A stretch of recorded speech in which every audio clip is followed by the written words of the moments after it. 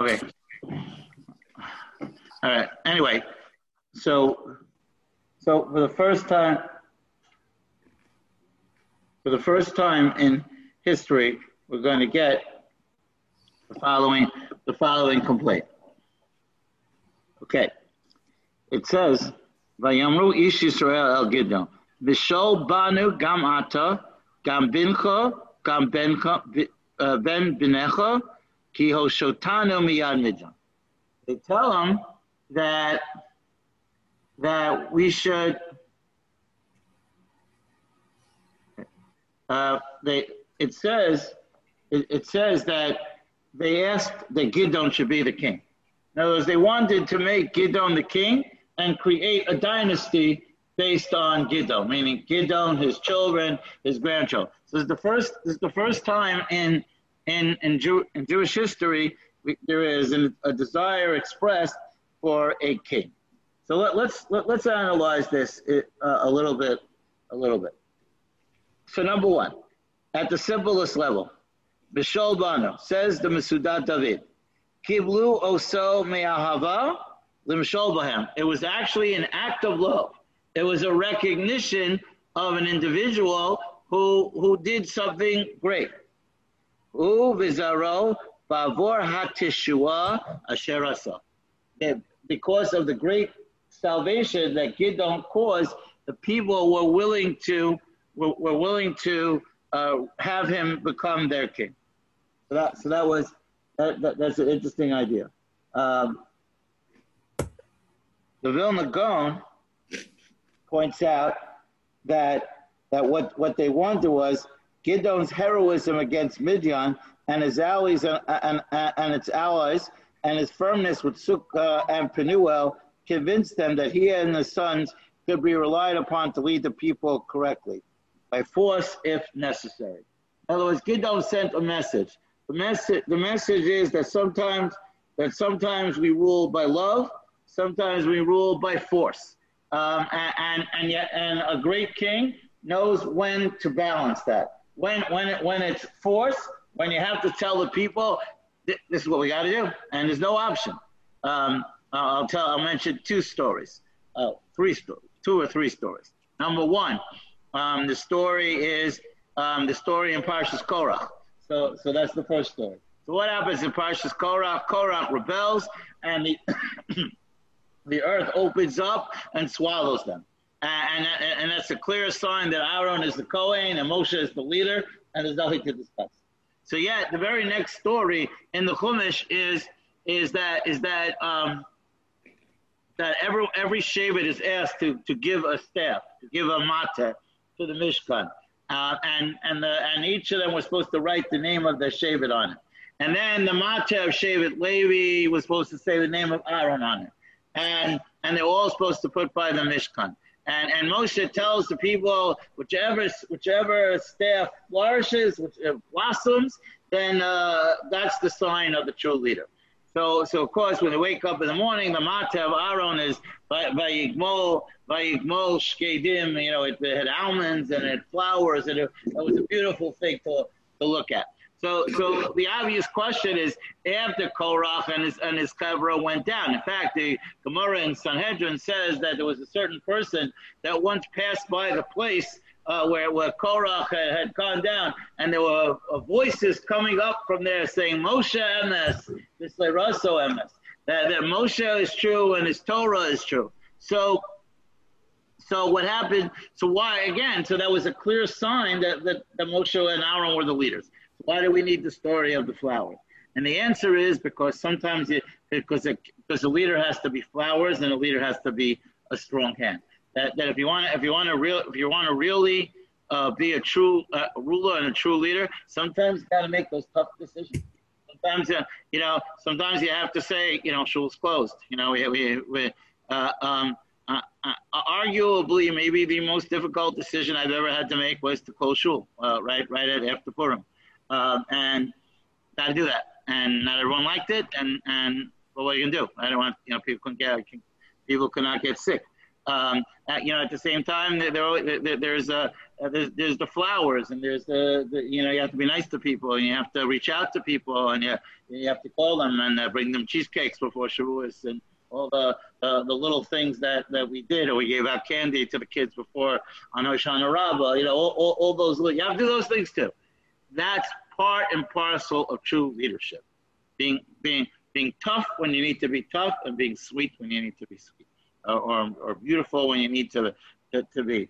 And the Mesudat David says that they recognized that, and they understood that on the one hand that Gideon is a lovely leader, but they also appreciated what happened in Sukkot and Penuel, that Gideon by force demonstrated to people that you have to serve Hashem in the right way. And you have to have Hakara Sotov, but you have to have gratitude. Without that, there is no leadership, and that's a very, very, very important point that they make here. The problem is, and it's something that we spoke about throughout the story, is there too much of a focus on Gideon, and not enough focus on the role Hashem plays. So let's look at just a side point. The third story is Shaul HaMelech when Ammon threatens the people of Yavesh Gilad. So Shaul, it says, was hiding in the tent. He was very humble. He was a very humble individual, and people questioned his leadership. And then the word came that Ammon was threatening the people of Yavesh Gilad, and Shaul had to mass an army to go defend them. And people say, well, people are not going to join the army. They're not going to follow your leadership. And he says, yeah, want to bet? He says, anyone who doesn't join the army, I'm going to confiscate some of their possessions. And so anyone says no, let's see them say no. Nobody says no. I'm saying, again, it's that idea that sometimes you got to be forceful. It works. You also, but you can't only be that. Because if you're only that, then you're a mean person. But leadership means tough decisions. So Gideon says the following: Lo em shol ani b'chem. He says, I'm not going to be your ruler. Lo em shol ani lo yim shol b'ni b'chem. Nor will my sons. Hashem yim shol b'chem. Hashem is your leader. So there's a dichotomy in that comment, because and Shmuel Hanavi, who's obviously the author here, deals with this in his own lifetime when the people come to him and say they want a king, because the Torah in Parsha Shoftim says that having a king is appropriate. In fact, the Gemara says in Sanhedrin on Daf Chaf Aleph that Shlosha mitzvahs estabi Yisrael b'chnisas la'aretz. There were 3 mitzvahs that were commanded to the Jewish people upon entering the land. Number 1 was to appoint a king, to destroy Amalek, and to build the Beis Hamikdash. So it seems that in the Novi, that idea seems to be challenged. Like, what's wrong with them saying they want a king? Shmuel Novi is very upset when they come to him later on and they say they want a king. So there are a number of answers given, because they say they say we want a king like the other nation. Like they don't say we want it because we need a leader to help us serve Hashem. They don't give the right answers. Okay, same thing here. It sounds like a good idea. It sounds like that what the people are saying is that we don't trust ourselves. We need someone who's going to be, on top of us, and we believe you and your children will be. But what happens here is, as Mesudat David says, Lo Ratzah L'Kabel HaMemshalah. Hashem Yimshol, Rotza Lomar, Halo Me Hashem Ba'ah HaTeshua. From Hashem comes the salvation. L'zeh Yimshol Hu B'chem, Ve'elav Tishma'ot. And he will rule over you, and him you will listen to. We discussed last week when the formation, or 2 weeks ago, in the formation of the army, when it was 23,000 people, or 33,000 people. So we said that Hashem says to Gideon that if you go with that army and you're victorious, people are going to say that you were victorious because of the great army. They're not going to say because Yad Hashem. And this seems to be a theme all throughout. And Gideon says to them, You can't make me the king because you think that I helped you. I didn't help you. I was just the messenger. The Kodesh Baruch Hu is the king. The door of Enos, the Rambam writes in the beginning of the laws of Avodah Zorah, they made images to remind themselves of a Kodesh Baruch Hu. And from that, now those images became perverted into Avodah Zorah. Because in the first generation, they knew that it was a reminder that Hashem exists in the world. But afterwards, the image became what they worship. And Gidon says, there's a very interesting concept by the Slichos, right? At the end of the Slichos, we say Tefillah, Machnise Rachamim, Machnisu Rachameinu, Lifnei Baal Rachamim. Where we say that the angels should carry our tefillos in front of HaKadosh Baruch Hu. So I know Rabbi Soloveitchik was very opposed to saying those tefillos because he said we don't dive into intermediaries. We don't have messengers. We go right to the man himself, right? We go right to the source, right? We don't have that concept of an intermediary. So briskers don't say that those left. They skip those couple of paragraphs in the Slichos that talk about the Malachim. So me, as someone who cares about Jewish music, to me that's terrible. It's a great song. Lose out on that song. Anyway, but seriously. So that idea that we don't have intermediaries. That was the message that Gidon was saying to them. They say to him, "If I'm going to be the king, you're going to go home and tell your children. You see the guy on the throne? He's the one that saved us. And you're not going to tell your children that it comes from a Kodesh Baruch Hu." The pasuk says in Parshas Bo by Yitzias Mitzrayim, when it says V'chiyamru b'nechem ma avodah zos lachem, when the children will say, what is all of this to you? So what's your answer? You don't talk about Moshe. You don't talk about V'amartam zelach pesach hu Hashem. Now you say that al asher pasach al batei b'nei Yisrael b'Mitzrayim. You talk about a Kodesh Baruch Hu. Right? Moshe is not mentioned in the entire Magid except for once at the end when we quote a pasuk from the Chumash. But if you look in Magid and we look at when we are oisek in the mitzvah of Sipur Yitzias Mitzrayim on the night of Pesach, we don't talk about Moshe. It's not about Moshe. The pasuk says, "Vavarti be'eretz Mitzrayim b'layla hazeh," that HaKadosh Baruch Hu himself passed through. Ani Hashem, ani hu lo, ani v'lo malach, ani hu v'lo acher. We make that whole drasha in the Haggadah. HaKadosh Baruch Hu b'choydo v'atzmo. And Gidon says, if I become the king, you're going to say that the Yeshua comes through me and not through HaKadosh Baruch Hu. You're not going to make that connection. You're not going to take it and say, Amartim Zevach Pesach. You're not going to say, that's not going to be your answer. And that cannot work. And Gidon says the message has to be very, very clear. And that's what he says. I refuse to accept the kingship. Vayomer Alehem Gidon, pasuk Chav Daled. As Shalami Kem She'ela, Usinuli Ish Nezem Shlolo. He says, what I do want for you is that everybody should give me some of the nose rings from the booty that came from the war.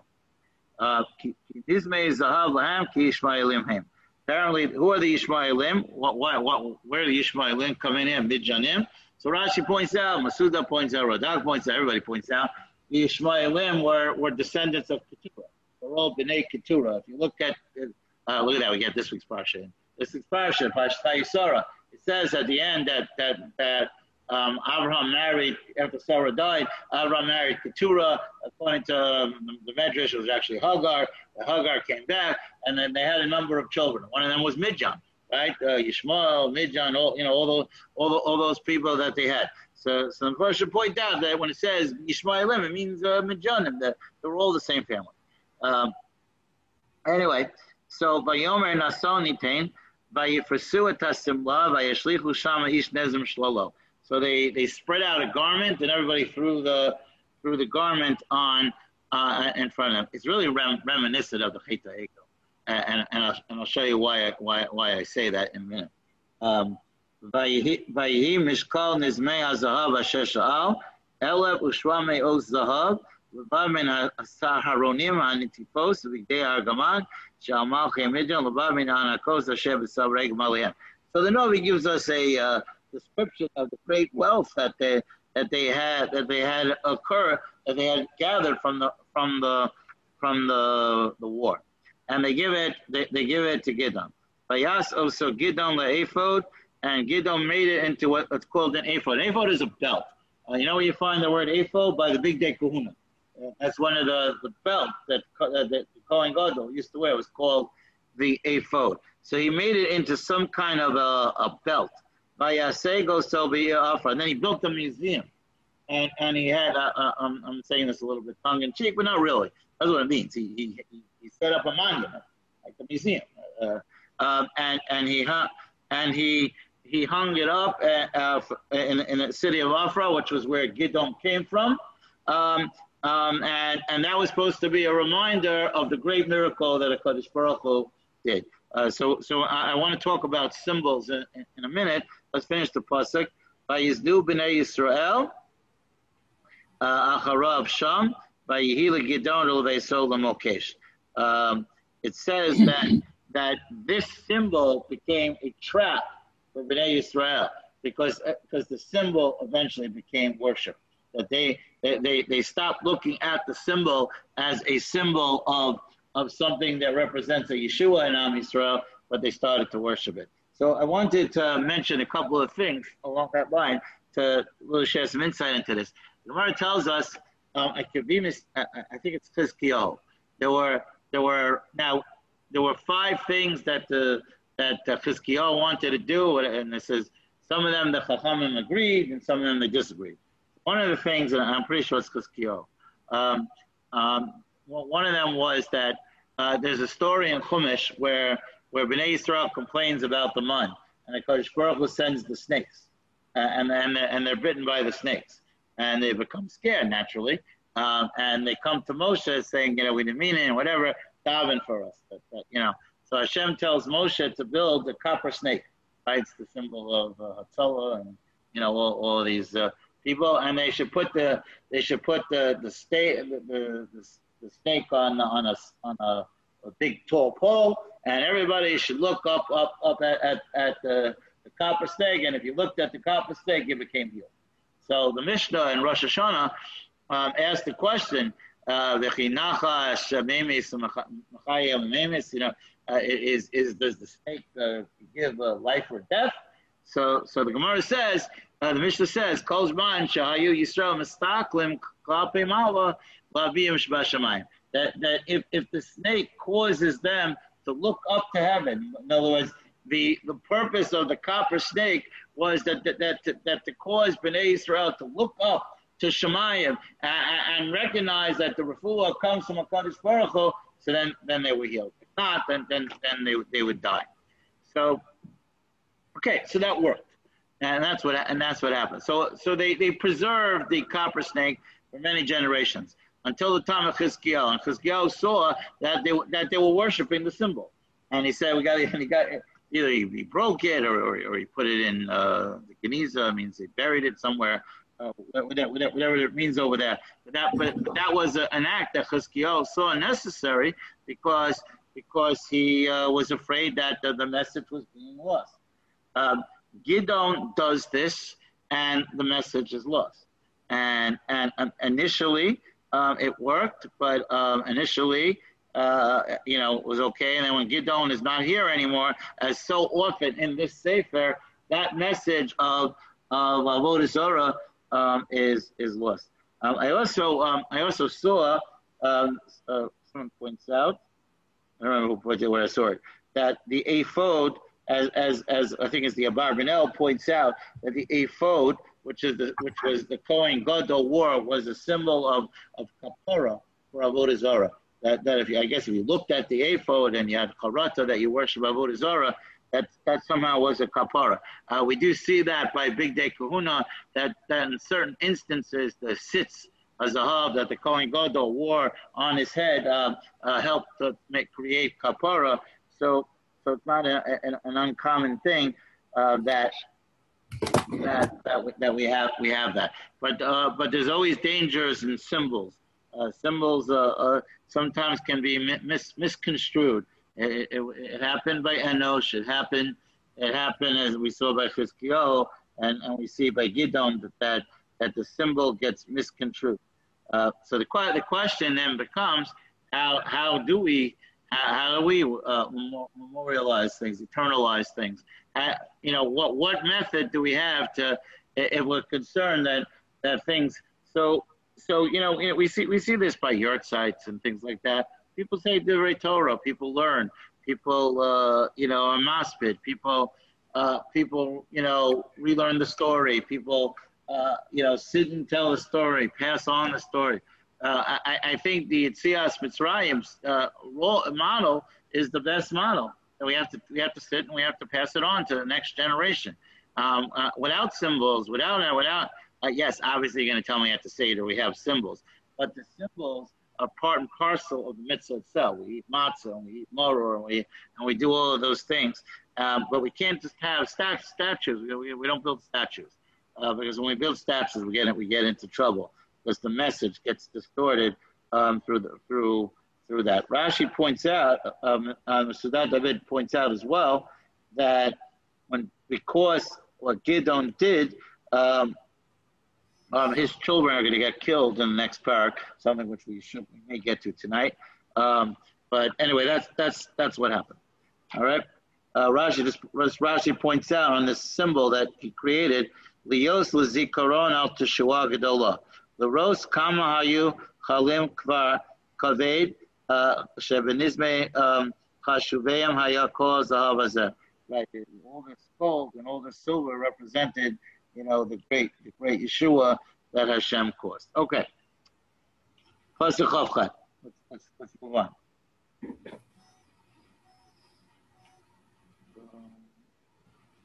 Okay, fine. It says in the pasuk, Vayikana Midjan lefnei b'nei Yisrael. So Midjan was subdued. V'lo yasvu laseit rosham. Right. And they did not they never raised their head against the Bnei Yisrael. I said it before. We do not hear the name Midjan for the rest of Tanakh. The only reference to Midjan is that we do hear references to Yisro's descendants. When Shaul goes and attacks Molech, so the Canaan are there, and he tells them to go away. But other than that, there's no mention of Midjan. And there was peace in the land. So Mesudat David points out the 40 years include the years of trouble. But whatever it was, for a decade and a half, there was peace in the land. Quiet, sometimes leads to problems too. Sometimes too much vacation, as we say. Sometimes leads to problems. To me, the biggest problem here, we would say that peace in the land is the ultimate bracha. Hashem yivarech es amo v'shalom. Hashem blesses His people with peace. But they didn't. The problem was, and something we discussed a lot in this sefer, they didn't have the infrastructure of how to manage themselves in times of peace. They didn't. The Beis Hamikdash was not yet built. We discussed how they didn't capture the land properly. They didn't chase out all of the goyim. So there were a lot of challenges in the land. If you think about the post 6 Day War, they didn't start to build right away. But once they started to build, things became better, and then all these settlements started popping up because it gave the victory in 67 meaning. Now we have these Jewish settlements, all over the place, and they built up half the country. They built up the country. The country wasn't built up enough, and that infrastructure that was necessary, that existed already by David or existed already by Shlomo, just didn't take place, and that kept turning the people, and the lack of leadership, and all of those things. So. And that's what it was. But while the Shofet continued to live, Pasuk Chav Tes, Vayelech Yerubal ben Yoash, Vayeshev lebeso. It says he went home. It says that he no longer functioned in that grandiose role of the Shofet, in the sense that he wasn't fighting wars. He wasn't out there anymore. He was able to. He bought his condominium in Miami Beach, and he was able to move there and he stayed there. I'm not making fun of my anyway, so that's what happened. As the Masudat David points out, Ratzoloma, what does it mean? Lo tarach harbe b'hanhaga sa'am. He was not burdened with leading the people. Maybe that's a problem. Ki yashav v'eisal b'menucha. He was in his house. He stayed in his house in somewhat peace and quiet. Ulazeh harbe nashem v'banim. And then he had many wives and many children. Now, I've said this many times that the Shofet were not necessarily the greatest people in our history. They were the people that were necessary for that generation. But they, the Shofet was not Rav David Feinstein.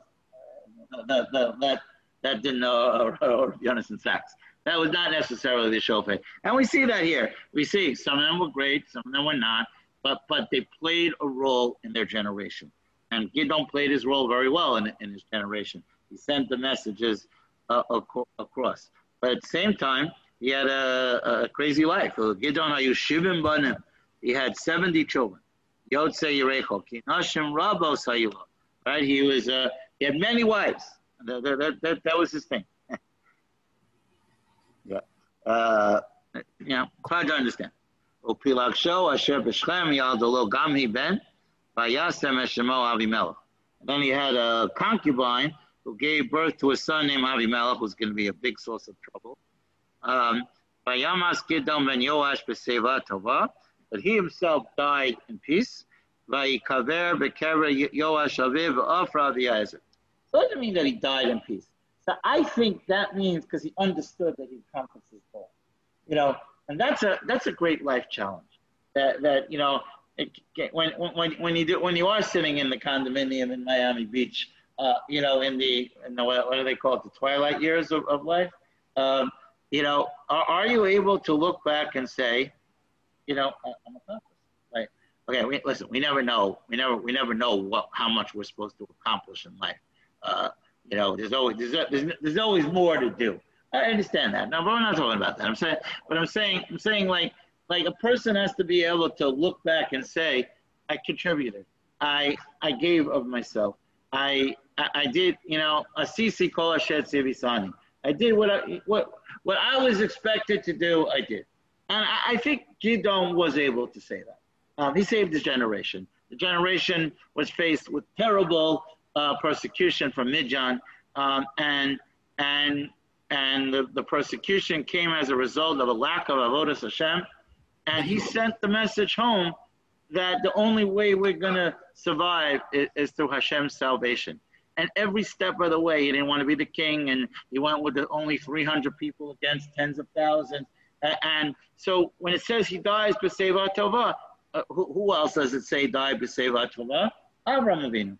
Because there's and this again, this is Parsha.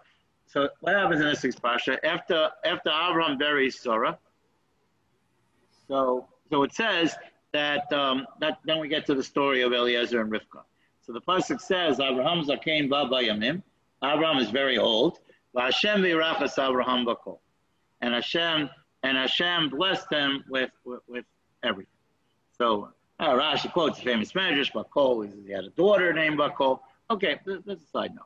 But then Rashi makes a comment. He says, after he had a son, he had a response. He wanted to make sure that he was married, that he would find a proper wife for Yitzchak.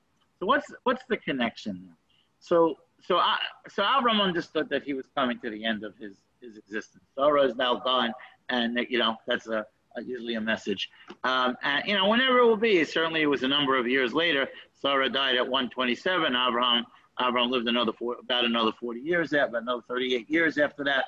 Okay, we understand that. But I'm saying, but he understood that he's coming to, his contribution to the world needs to be passed on. And it says that he wanted to make sure that his message is not going to go in the grave with him. And that's why he makes he had to make sure before he dies that Yitzchak has a wife and is going to continue in the continuity. When Lavan and Rivka's mother, they give her a bracha before she leaves. This bracha has been memorialized forever, because we say it at a wedding. Right? You should be to the myriads, and your children should inherit the gateways of their enemies. So what's the bracha? So Rashi says that beautiful Rashi. Rashi says that you should be the next link in the chain that begins with Abraham, and from you should come children that will continue the chain of Abraham, and ad sof kol hadoros, for all generations to come. That's called the Seva Tova. That's unfortunately, we got to leave this world at some point. But if a person could look back and say that I set it up for it to be successful, then a person is able to leave this world b'seva tova. It's never the right time, we understand, and no one wants to go. But the concept of b'seva tova means an accomplished life. Again, there's always more to do. We never do enough. We all know that. But there's a difference between not doing enough and being accomplished. People have to be accomplished. Accomplished means so many different things. It means family, and it means being chesed. One of the things I watched Rav David Feinstein's Levaya today. Chesed was his number one thing. He did so much chesed for a lot of people. That's an amazing thing to take. To pass on to your children and grandchildren and great grandchildren right now. But that's seva tova. That's a person can leave this world and say, I've accomplished. And Gidon accomplished. He changed his generation. He turned his generation from non-believers into believers. Unfortunately, it doesn't last that long. And as soon as he dies, it goes backwards, and then we need to come on to the other shofet. But he dies this seva tova, and he's buried in the city of Ofra. Vayhi kashames Gidon. And listen, the Navi tells us, Vayashivu b'nei Yisrael, Vayiznu, Acharei Ba'alim, Vayasimu lehem Ba'al Bris Elohim. It says, as soon as he died, they went right back. They went right back to idol. Lo zachru b'nei Yisrael es Hashem Elohim. And they did not remember HaKadosh Baruch Hu. Hamatzil osam miyad kol eivehem misaviv. You have the contrast, David HaMelech, right? So it's the only parak in Tanakh that's in two places. It's in the end of Sefer Shmuel, more or less. Slight nuances in the text. It's the Haftorah for seventh day of Pesach, and it's also in Tehillim. Vaydaber David es divrei hashira azos. David wrote a song of praise. V'yom yitzil osaf mikaf kol oyeh mikaf Shaul. On the day that he was saved from all his enemies and from Shaul. So David HaMelech memorialized the concept of recognizing when HaKadosh Baruch Hu saves us from our enemies. And to me, Yom HaAtzmaut and Yom Yerushalayim really is that's what that's supposed to be about. When they yelled out Har Habayit B'Yadenu, Har Habayit B'Yadenu. Those are words that are immoral, not immoral, eternal. Those are words that are forever. Har Habayit B'Yadenu, that changed the whole focus of Jewish history of the 20th century, and and that's important. They were not able to see that. They were not able to say B'Yom Yitzil Oso Mikaf Kol Oyev. They were not able to recognize what HaKadosh Baruch Hu has done. V'lo asu chesed and place Yerubal Gidon v'chol hatova asher asa im Yisrael. And they did not return the kindness that Gidon did after Gidon died. Masudat David points out, also Rashi, Shahargu Espanav, Kemoshe Kasub Inyan. We'll see later that they kill his children. V'lo asu chesed lo gam chesed in base Gidon. There was no reciprocity of the kindness that Gidon did for them, and that's the sad commentary of of this period of history, the inability of people to recognize that the role HaKadosh Baruch Hu played. And this went on and on until Shmuel Hanavi, Shmuel Hanavi stops it. Shmuel Hanavi, one of the great people, I honestly believe that that when he spoke to the people in his time, he had this book in his hand. And he said, I want to read your story. And I want to tell you about our ancestors, recent ancestors. And I want to tell you how they missed the boat. And I want to tell you how we cannot miss the boat. And that's the story. Okay, I see it's already 8:50, so we're going to stop here for tonight. I guess we can start with Perek Tes next Sunday night. Again, Rabbi Rachmiel and Rabbi Meir should Neshama should have an Aliyah, and Neshama of David and Rav Yonason Sachs, Neshama should have an Aliyah, and in the Zechus of learning, Hashem should Yasim Mimenu Kol Machala, should remove all the sickness and illness, and there should be Shalom Al Yisrael. I will see you all next Sunday night. Take care.